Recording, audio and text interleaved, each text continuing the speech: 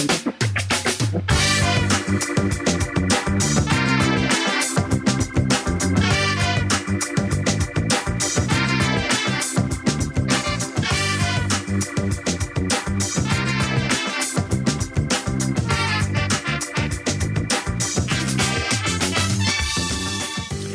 listening to the Food Talk Show.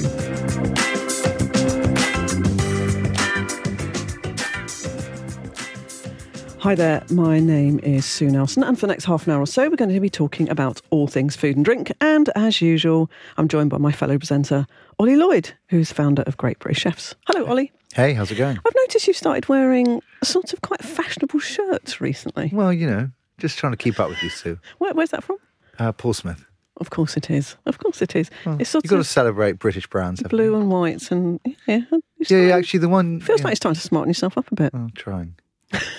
Is that because you're more famous now because of this program? Well, exactly. It's just you keep raising my profile. And, Yeah. you know, we're on radio though, so I could just be in a sloppy t-shirt. Yes, I know, which is what I'm doing. I was reading this thing. It's a little bit old now. It's a couple of months old, and I wondered what you thought, because I actually think this is very, very British. A new champion, I admit this is a few months ago, has been crowned at the death-defying annual cheese rolling race. Is that Exeter way? It's Cooper's Hill. Right. I can't remember where that is now. I think it's, I don't know quite where it is. And Max McDougall, who is obviously completely mad, is 22, won the first men's downhill race after tripping and tumbling down Cooper's Hill.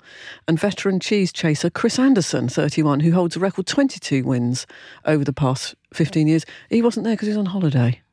Why would you miss out an event like that? I don't know. I mean, wonder if his wife accidentally booked the holiday and didn't tell him.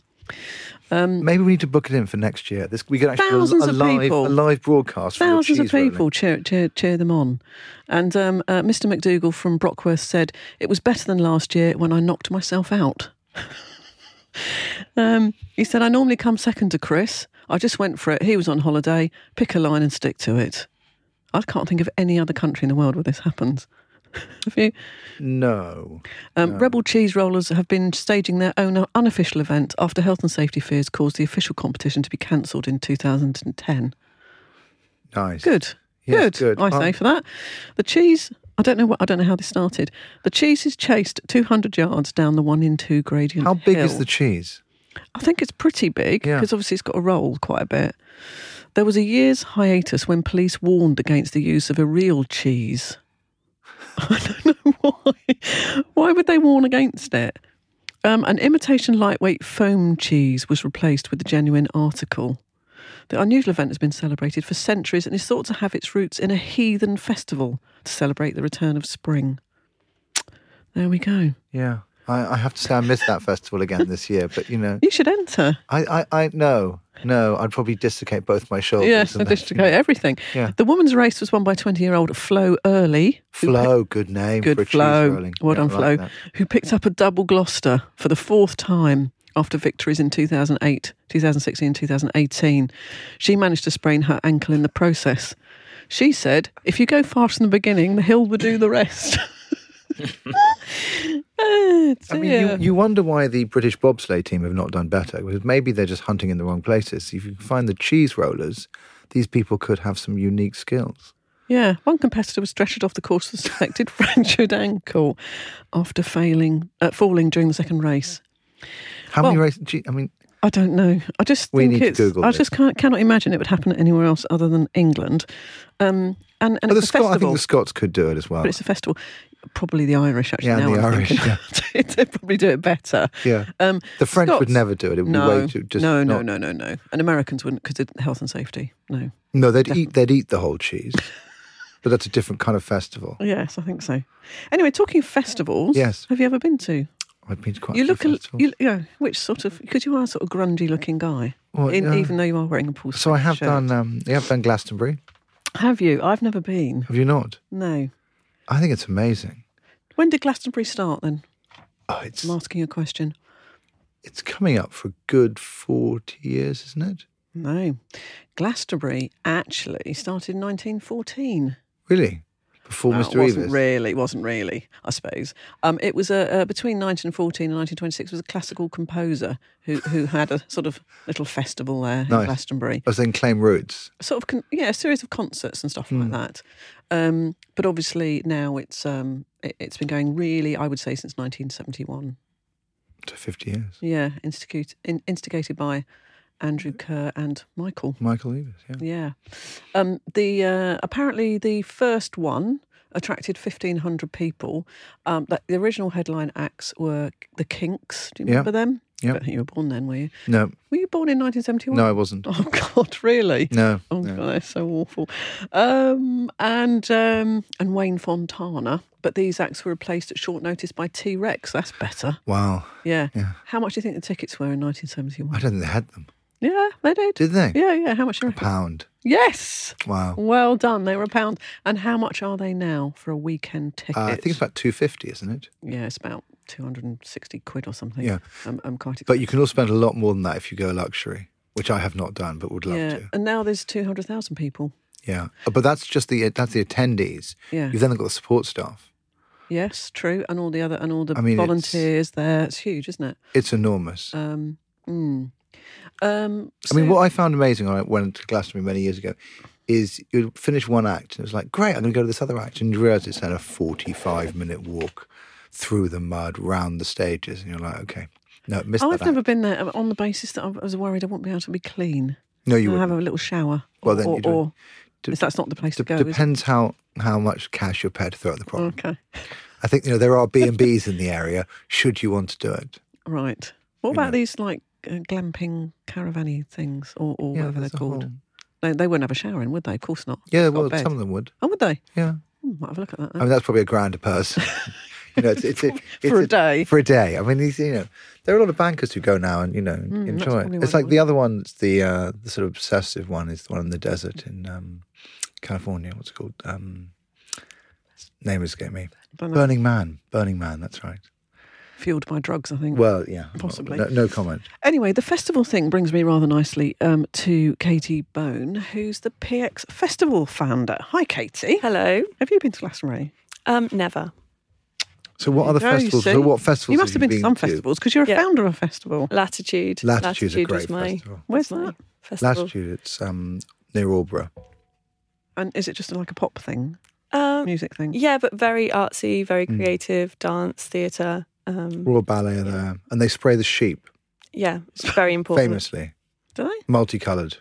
They change the colour of the sheep every year. So there's sheep on the site and these sheep just wander around and one year they're pink and the next year they're rainbow coloured. I wonder if they object. Well, they haven't so far. But they're different sheep every year. They're probably barbecued later. I'm trying to introduce Jan. So, and we're also joined by Jan Kanonetzki. Have I got your name right, Jan? Very good. Yes, you have. And Jan is actually a director of wine, which we are going to talk later. But you are very much involved in the PX Festival as well, aren't you? Yes, I'm headlining and part of the operations team. There we go, he's headlining. So, what is it that inspires you about other festivals before we turn to... It's PX Plus, actually, we call it, don't we? Not PX. Yes. So what inspires you about festivals that you've seen? It's the community spirit, bringing everyone together for a moment out of your day-to-day life and kind of like a holiday from day to day, bringing everyone together. So I went to see Muse a few months ago. I can't remember, it was some new... Is it the new West Ham Stadium or somewhere in London? I don't know, near Stratford.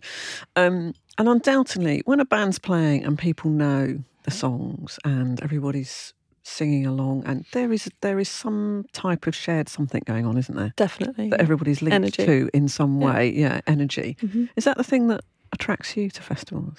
Definitely. Yeah, it's that time to connect. Without necessarily having loads of conversation, although obviously you can have conversations, or you're just in that shared community space enjoying the vibes and the music and the atmosphere, the smells, the food, everything. And the food's much better now, I believe, in all these places.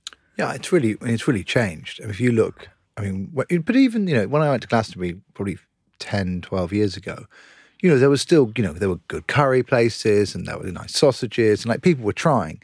But what's extraordinary is when you hit like the Latitudes or the Wildernesses or some of those festivals, you've got actually headline chefs who are You know, it names, you know, people like Sky Gengel or Tom Kerridge or, you know, Raymond Blanc alongside. That's because you just get a free ticket. That's why they do it. Well, no, but they put on full on, you know, sit-down dinners, banquets. I mean, and they are beautiful. Yeah, no. I mean, they are... I'm beginning to warm to this now. Yeah, I mean, and you can do day tickets, so you don't have to camp. Good. You know, you can find a friend with a stately home nearby you can stay at. I'd worry there'd be no toilet roll and things like that. That's what, you know, and you couldn't have a shower. That's what I'm worried about. Wet wipes. Wet wipes are the key. The key is get in, get out. Just get in there. I mean, I once stayed in a B&B around the corner from Festival on the Isle of Wight. One of the chefs working with Robert Thompson. He had a B&B. It was very civilised. Yeah, see, my children both... Is it Leeds Festival? They both absolutely insisted they went to Leeds Festival. And they were 16. And I'm thinking, it's a bit young.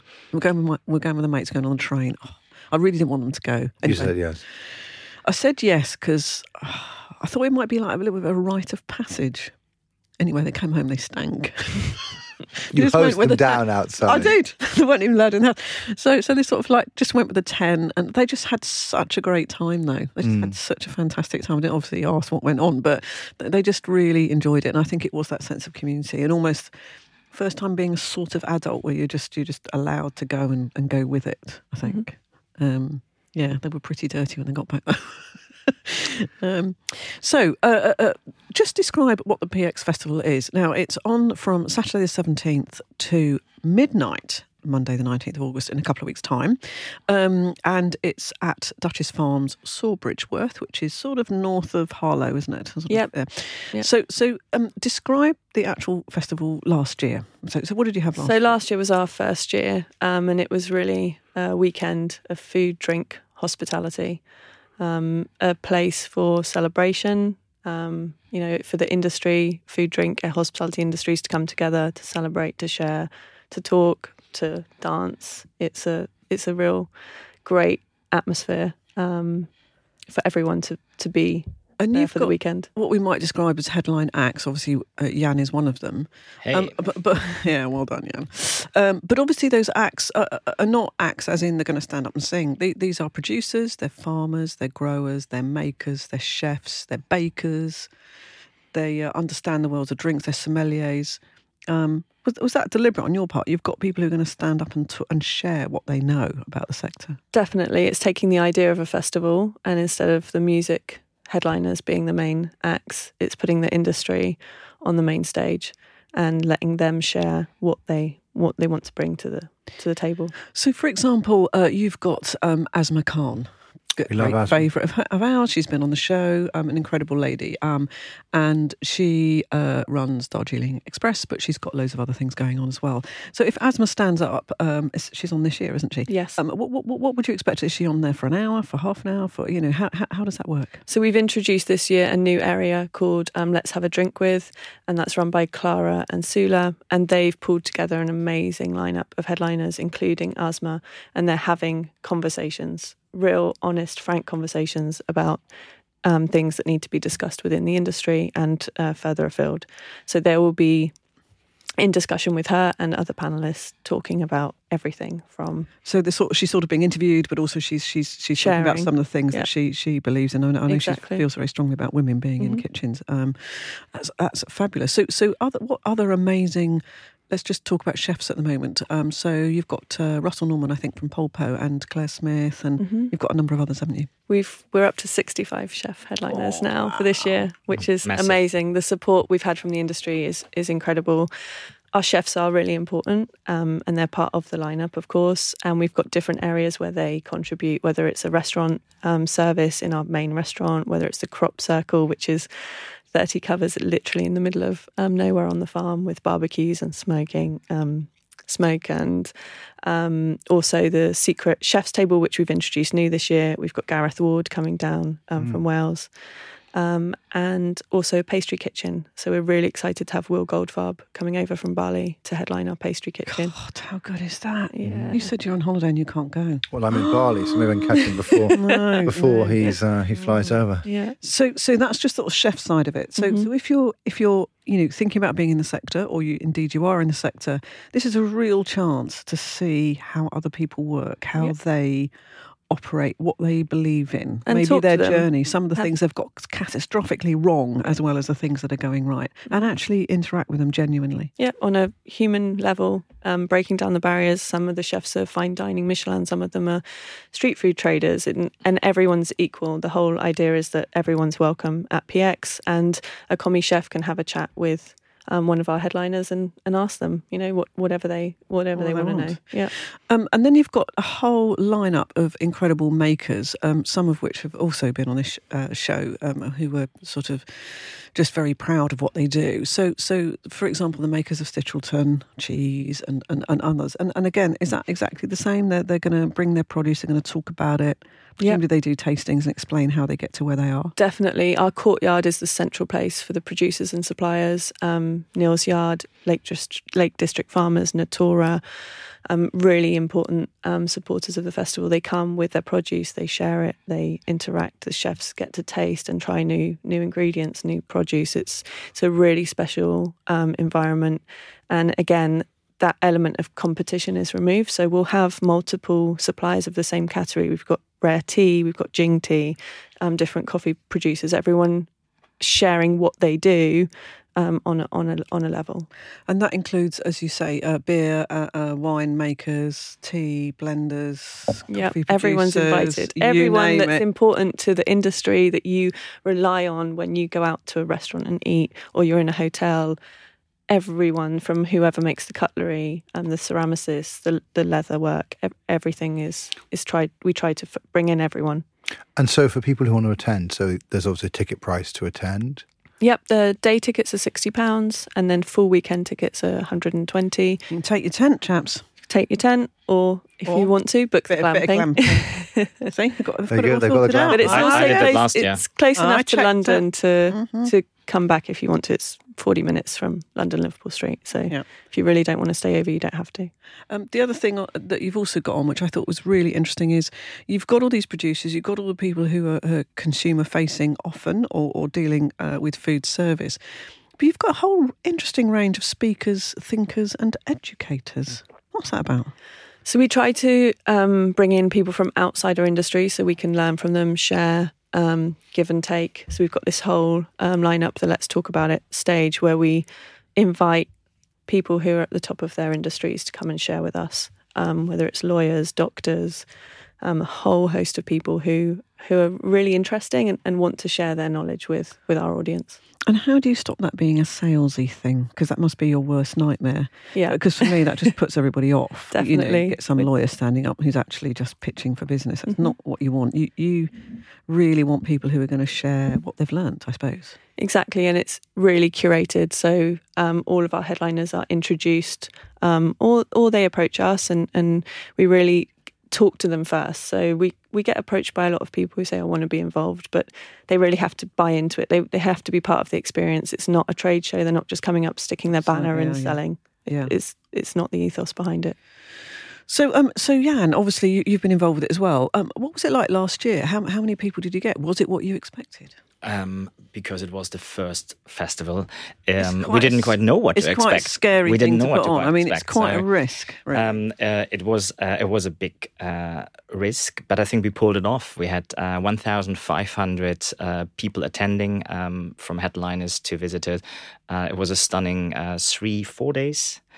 4 days we did last year over the bank holiday weekend, and it was just an amazing feeling of community. Really, not only by that hospitality. I mean, usually we organize the free time of others. And we are come from all cultural backgrounds in different countries, and then exchanging the trades, meeting the ladies and gentlemen in the bakery, as well as the bartenders, as well as the chefs, the knife makers, and get them all together, learning and talking during the day, and also addressing what doesn't work well. Why is hospitality not seen as a great career path, and all these things we've been discussing. And in the evening we ate, drank, tasted, and celebrated until the morning hours. It was an amazing time. I slept very little, and we had hot showers. It was amazing. Wow. And so what you're saying is there's a whole curated number of events, which I think people are learning a huge amount from. I'm sure they're good fun as well and all that sort of stuff, but it is, in many respects, it's educational and possibly therapeutic to some degree. But actually the evening is just celebrating and tasting this stuff and having a good time. Yeah, we have big dinners on, but you have also open fire cooking in the courtyard. So yes, and we are celebrating. Absolutely right. So do people bring their own? Do people sort of bring their own little Barbies along, or is there so much amazing stuff there? No BYO. No, because there's so much amazing stuff there. Yes. Yeah, that's great. I'd love to go to this, Ollie. Sounds great. Sounds great. Absolutely good. And if you think about it, we've always said this on this programme, people in this sector really are quite keen to share. Then it's not that competitive. I mean, people are in competition with each other, but they seem quite genuinely happy to try and give somebody a leg up and try and help people in the sector. But the fact is, it is such an interconnected space, whether it's, the restaurants rely upon the producers rely upon, word of mouth to get people to support them and buy from them. And, it's such an interconnected world that obviously there are egomaniacs in every industry and there are people who don't collaborate within every industry. But I think what is really lovely in this is that there are so many ways of collaborating cross-sector, cross-discipline, that actually it's really exciting. Why is it called PX? It means person extraordinaire in French. And it's plus a bit of a tongue-in-cheek when we were doing the Wasted project with Dan Barber at Selfridges in my previous career. The chefs would write PX Plus on top of the checks to denote a VIP in the room. And we got to one point where everyone was PX Plus or Plus Plus or Triple Plus. And we all just turned around and said, everyone's VIP, everyone's important. Of course. So it's an industry term that we borrowed. So everybody who comes probably knows what that means, and outsiders don't. Yeah. It just shows I'm an outsider then. But more than welcome. Thank you. Now, one of the things I was really intrigued by, and you really should go on the website because it's got a lovely feeling to the website, like freedom, and I don't know, it really conjures up a summer's balmy day, doesn't it? Evening, I think, when you look at the photos from last year. The thing that intrigued me, though, on the website was something called PX Plus Listens. Yeah. Can you just describe what that is? So from last year and since then, we've had a number of people that have been asking for advice, from mental health to financial to career advice. And we, along with a lot of other people at the moment who are doing great things in the industry, Victoria Stewart and others, we thought that we need to provide a service to them. So during the festival, there's a number that they can text if they want to have a chat. It's informal. We've got professionals there. It's not us saying we know how to solve your problems. It's not that. We're saying we will connect you to the right people that you need. So it's an advice. To stuff, yeah. Ollie, you have over the years worked with quite a number of chefs. It's a really brutal industry, isn't it? It's a brutal industry. I mean, you see stuff on the television and everybody watches Saturday Kitchen or whatever, and somehow you've got this sort of cream sort of top layer of people who would appear to be having the most amazing time and be incredibly rich, but underneath that it's really tough, long hours, not particularly well paid, and it is brutal. I think there are very, very few people who have an easy life in the hospitality world, and I certainly think that whether you're I'm closest to the world of kitchens and the experiences that they go through, I think when you look at what chefs experience in those kitchens, whether it's staffing issues, whether it's, the challenge of, being a service industry, how connected you are to all your suppliers and how things can go wrong.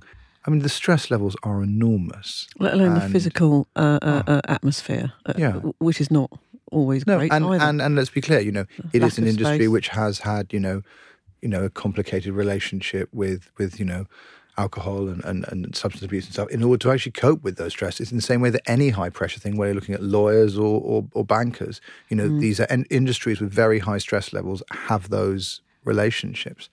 But I think they are tackling it. I think there's some really interesting chefs who I think are, really championing things like, tea after service rather than, Luke Holder down at Limewood is a big fan of, tea rather than beer after service. So I think some of those things are kind of actually, changing the face of it a bit. But there's also real recruitment issues. So people are struggling to recruit. And if you're getting a massive turnover of staff, that's blimmin' expensive. You've got to keep training people all the time. That's taking up a huge amount of time.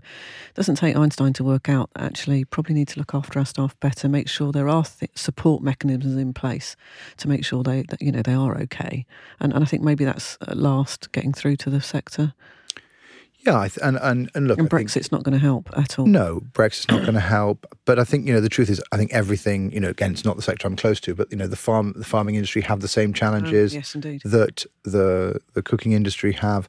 I think what's interesting is a lot of stuff has changed. You talk about people like Dan Barber and others, and what's interesting is they can get access now to their community. They can reach out to them. They can start to get much more support from people in ways that wasn't possible before. So, I'm hopeful for the direction of travel, but I think it's always going to be, if you want an easy life, you don't choose. No, absolutely. Yeah.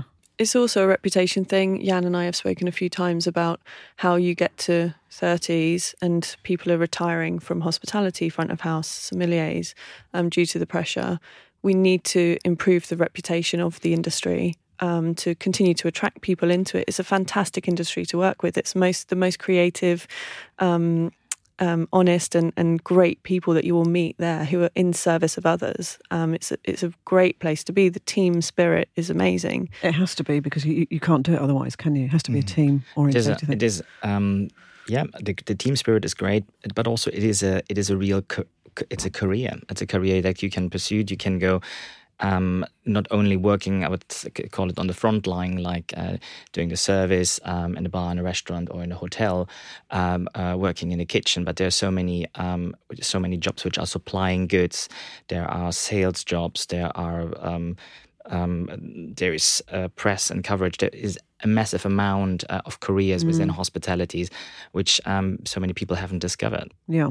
Indeed. And the industry, I think, has changed so much. The UK, if we go back to the hospitality industry of, the 19, when you were going to your first concert, that was a different hospitality experience. And when I went to my first concert, but, when I look at what my in the kids year 2000, yeah. Right. But when my kids, when I saw The Cure for the first time at, I don't know, Wembley or something, those were different days. And actually, what I think is actually also interesting is, where will festivals be in a few years' time? Glastonbury this year was the first time tried to be plastic free. That's a big old challenge. Yeah. Well, all of that waste issue is a challenge. And what I really admire about Katie and her team is you've taken this on and you've gone for it straight away. You haven't started off with the Glastonbury Festival where it was tiny. You went for it straight away. Yeah. Now that is incredibly brave, Katie, because if it had gone completely wrong, that's your bit of your reputation down the pan. But actually, you guys must have worked so hard, very hard, and it must have been a team of us. But it must have been needed in the sector. It must have felt like people wanted it to happen. Otherwise, you wouldn't have got so much backing so quickly. I can only say that everyone we speak to about it is really positive. They either say, "I'd love to be there, but I'm on holiday," or right, "What Ollie. can I do? How can I get involved?" And that's really important. That shows us that there's a need. It's not one particular person or group of people, it's a community, and that's what's so special about it. And that's why it is a festival. It's a coming together, it's a celebration, and also a chance to share and have those conversations that need to be had in order to drive our industry forward. Those together. Questions you've always wanted to ask. Yeah, really. Exactly. Yeah, and there's no such thing as a stupid question, is there, when it comes to that? Just moving on a little bit. Jan, you are involved in the festival. Now, you are one of the headliners. You're actually the director of wine at the Four Seasons 10 Trinity Square. And for anybody who doesn't know that, it's sort of right outside the tube station tower. Absolutely. Tube station. You can see the Tower of London from there. It's in a little sort of tiny round square. That doesn't make sense. It's almost on the river. A lot of people don't know that 10 Trinity Square is there, but it's a beautiful. It's a beautiful position. It's an old government building which has been turned into a hotel. It was the old Port Authority of London, and built in the 1920s, and then just a couple of years ago turned into a Four Seasons hotel. And it is a very big operations for as a hotel, and also from the food and beverage side. We have a contemporary Michelin star restaurant run by Anne-Sophie Pic. She's she's the most decorated female Michelin chef in the world. We have a Japanese and Chinese restaurant, completely different. Which I've been to, which is very nice indeed. Thank you very much. And then I think, sorry, just to interrupt, but I think with the building, because it's an old government, this is very, very spacious. Yes, and high ceilings. Somehow, I don't know, that really helps, doesn't it? So, sorry, your other restaurant? And then there is a private members club on the second floor, which were formerly the executive offices for the board of the Port Authority. So think very dark walnut panelings, which are all listed, and leather seats. And there's a cigar shop and a wine tasting room. So as a director of wine, you have a lot of fun looking after so many different venues. We might have to book in there, Ollie. Absolutely. Sounds great. I mean, I'm always interested in the cigar shop thing. I mean, is that still a thing? And where are people smoking them? Well, there is usually you're not allowed. Sticking their head out the window. Absolutely. Well, as I said, there's a smoking ban. There's a smoking ban since 2007. So you can buy your cigars, and if you have a cigar shop, you're allowed to have a sampling lounge that goes back a long time in the past. Sampling lounge. Now I never knew that. Wow, there is a sampling lounge. So, and in the sampling lounge, you're allowed to sample the cigars you purchase in the club. That goes historically back to the times when you didn't bought a single they used to stick. call it a fumidor or something, didn't they, or something? I can't remember what it used to be called. That must be quite an olfactive room. It's and it's a great thing to have because they're only they're less than a handful of those in London. So we have one of them in a private club attached to the cigar shop. Wow, interesting. So there's no smoking sign, but you're allowed to sample. You're allowed to sample. That's a good way around it. Are there going to be cigars at the festival? Yes, we have cigars Obviously. and champagne tastings and workshops pairing them together. Very good. There Wow. we go. So I always feel that after you smoked a cigar, you basically can't taste anything for about a year. Things depends on how much you smoke. Well, I know my father used to smoke and cigars. what types of cigars? Yeah. I mean, some of them are huge and some of them are tiny. Yeah. Aren't they? I did see 3 men sitting outside a pub the other day having a pint at what I would describe as an early time of day, smoking cigars. And I thought, wow, I don't know who you are and what you're doing, but Good luck to you're you. operating on a different stratosphere than I am. Yeah, you just felt jealous, didn't you? Right. So in terms of director of wine, what does that mean? So obviously we have sommeliers and people who are serving wine. What is director of wine? Are you in charge of going around and just buying the stuff? It's a very good question. I always introduce the role as like being a director of unicorns because nobody has an idea of what I'm actually doing, and I use that to my advantage, but also to educate everybody. So I initially started as a sommelier, being only in the restaurant and having a space of the restaurant. But then you have a next level, which is the head sommelier, which is looking after one restaurant, the wine buying, and the team. And in the role of a director of wine, I'm overlooking 3 sommelier teams, 3 different wine lists, the food and wine matches, the wine purchasing, the selection. Also, from the financial aspects, the stock counting and how much stock we hold. A lot of the communications, if we do direct importing from some countries, the communication with our importers. We have 25 importers, so they are our extended sommelier team. Being responsible for the whole of the wine operation inside the hotel. So what wine? So there's often talk about new wine regions and things. What are you excited by in the wine world at the moment? What am I excited about in the wine world? Just the amount of wines available. I think we've been never so lucky because you have wines in all corners of the world where wine is produced. Obviously, there are new things happening every year in France, in as far away as Uruguay, as far away as China. So a countless amount of wines. What makes me excited, I been recently in the Roussillon, in French Catalonia, and visited two brothers who had a vineyard in a forest, which was So it's almost natural. It was captured. It was cut. The forest. It grew back over the vineyard, and they, because it was very old, they captured it back from the forest. And I just thought, like, what a crazy idea! Now that's terroir, if ever there was, isn't it? Yeah, incredible. Amazing. What I get a bit frustrated when I go somewhere and the wine list is huge. I just find it completely and utterly. It just turns me off, really. How do you cater for all sides of taste that people want? And also, I'd imagine some of it a bit of an investment of some of the stuff you buy, but actually make sure that people do understand what they've got in front of them. Because I do think I know a reasonable amount about wine, but sometimes I get these. It's literally a book, and I can't even bother to open it, frankly. Yeah, I feel you there, and I think that there is a lot of people have the same feeling, when we arrive at the table and we have that massive wine list and we put it in front of people and they just look at you just like, okay, I'm not here for reading, I'm here for dinner and to have a good time. And this is, and by the way, I have one of these wine books in the French restaurant and it has won a couple of awards, so it has some reasons and people like it, but... I think those are two different eating occasions. I think if you go to a French restaurant at a certain level... and you're given one of those books that you almost need a different table in order to hold it, there is something amazing about flicking through and going, oh, okay, actually, I'm going to have that or that. And actually, I think, I walk into a gastropub with fabulous foods. I went to Kanonetzki the other day in Stockwell, and, they had 5 wines. And that's all I need in that occasion, because I'm looking for, colour, price, courses for courses, but I think in a French restaurant, I think it's allowed. I think there's. I disagree. I think wherever you go, the key is that there needs to be somebody. A wine list need to cater for you and you.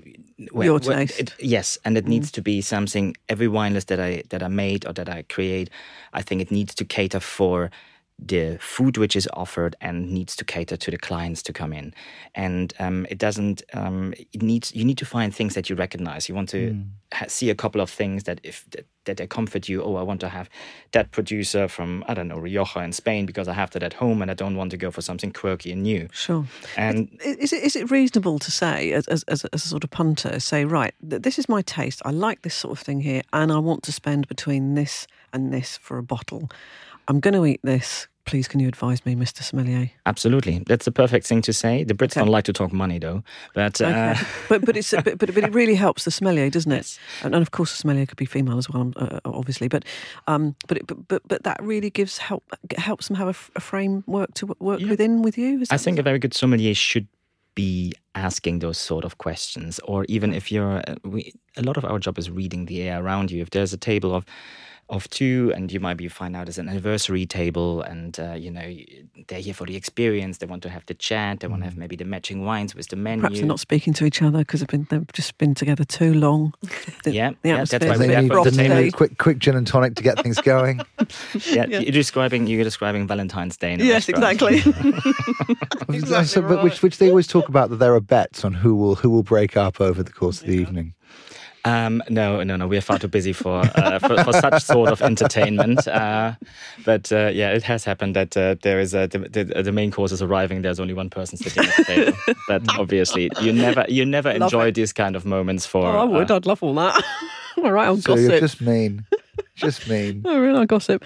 So headlining at our wonderful PX Plus festival, what will you be talking about while you're there, Jan? Actually, a couple of. I suppose more people asking you questions, really. Well, we talk about one talk is about the future of sommelier. We came a long way from having big mustaches and being a bit of an intimidation to guests, and to now being haughty. Yeah, yes. And now being. An excited group of people who just want to get it right for the guests that we are looking after. And we are not only in fine dining French restaurants anymore, we are also at your Japanese and Chinese, but we are also in cool wine bars, we are in pubs at the corner, we are having car boot sales with wine. The sommelier trade has spread out, and we are looking at what is the future of it and where do we come from. So we have entrepreneurs in the wine world there, and some of the old ladies and gentlemen who's been here for a long time. I still find the language thing, for me, one of the most complicated parts of it, which is, I used to do a lot of work in the perfume world, and you do realise that very few people have the linguistic ability to communicate what they like and don't like. And I think that remains true with wine. And I think one of the exciting parts of what I've certainly seen from sommeliers over the last 20 years is actually a change in language and an ability to try and engage people and find that level. Because, you will walk in, there'll be someone who has a massive cellar and can have that conversation. Very few. They're very few. But then there are also people who really want to learn and understand. And I think it's one of the really interesting parts of it. I think it's a great thing for the UK in general, because, as you said earlier, in the 90s there was not a lot of dining and wining, and it has all exploded in the last 10 years. And that's why it's great to be in London and in the UK, because you have so much people who have an interest and are keen, and they like to learn, and they don't have the pre-assumptions and the pre-knowledge that they want to tell you. That's what makes it great to be here. So that's jolly good. So if you want to get in touch with Jan, you need to go to our wonderful PX Plus Festival. It's on from Saturday the 17th to midnight Monday the 19th of August. If you're at all in the hospitality industry, if you like eating, drinking, talking, dancing, sharing, partying, learning and celebrating, am I doing this right? Completely, thank you. Then you need to be there. And basically, we'll obviously put a link from the Food Talk website. But if you search for PX Plus Festival, you're going to find it, I would guess. Definitely, yep. Nothing else is called PX Plus Festival that I'm aware of. Not yet. And I'd really recommend it. You know, if you are in the sector, you are free, you're going to learn so much, as well as meeting a whole bunch of people you probably haven't met before. Yes, exactly. Couldn't have summed it up better. Okay. Weekend of celebration, sharing, and great food and drink. Great. And the list of people who are there, I mean, is there any, just a few you want to call out that you're very proud of? I mean, I know everybody there's going to be, make their own contribution. Yeah, we've got Two Tribes Beer, Rare Tea, Jing Tea, our producers and suppliers, Natura, to our chefs. The team at Tom Kerridge are coming and doing the Sunday roast in our main restaurant. We've got Peter Gunn coming from Ides in Melbourne. It's very international, isn't it? It's crazy. The support this year has been great, and our lineup's looking really fantastic. So we're really excited for it. And if anybody has got any influence at all, please can you pray for great weather? That will make a difference, I think. Yeah, and bring your wellies. Bring your wellies just in case. This is Britain, after all. It is Britain. So, Katie Bone, really congratulations to you. It's an amazing achievement. So I'm sure the second one's going to be way better than the first one, as if that wasn't incredible enough. So, Katie Bone, founder of PX Festival Plus, thank you for joining us. And Jan Kanonetzki. Got it right. Again, you can see Jan at the PX Plus Festival. But if you're anywhere near the Tower Bridge area, you should be popping into the Four Seasons 10 Trinity Square. You can just pop in for... Actually, I've had some very nice tea there. Got a very nice tea menu there. Just sit down and have a nice cup of tea. You've been listening to the Food Talk Show, and we're syndicated to radio stations across the UK and further afield, as well as being available on Stitcher, Spotify, Podbean, iTunes and the podcast app on your phone. That was all very interesting, wasn't it, Ollie? It was lovely. Lovely. Yes. I'm very sorry I'm going to be away. Yeah, so you have to book for next year. Next year. Year 3. Year 3. So thank you to my fellow presenter, Ollie Lloyd. And if you want to recommend any future guests, somebody doing something groundbreaking, just like Katie and her team, please do get in touch with us via Twitter on @FoodTalkShow. And if you want to listen to any of our hundreds of podcasts, go to foodtalk.co.uk. You can use the search function, actually, and search for some of the amazing people we've had on there. And just thanks once again to Ollie. Thank you, Ollie. Thank you. And I hope you all have a very good week. Bye-bye.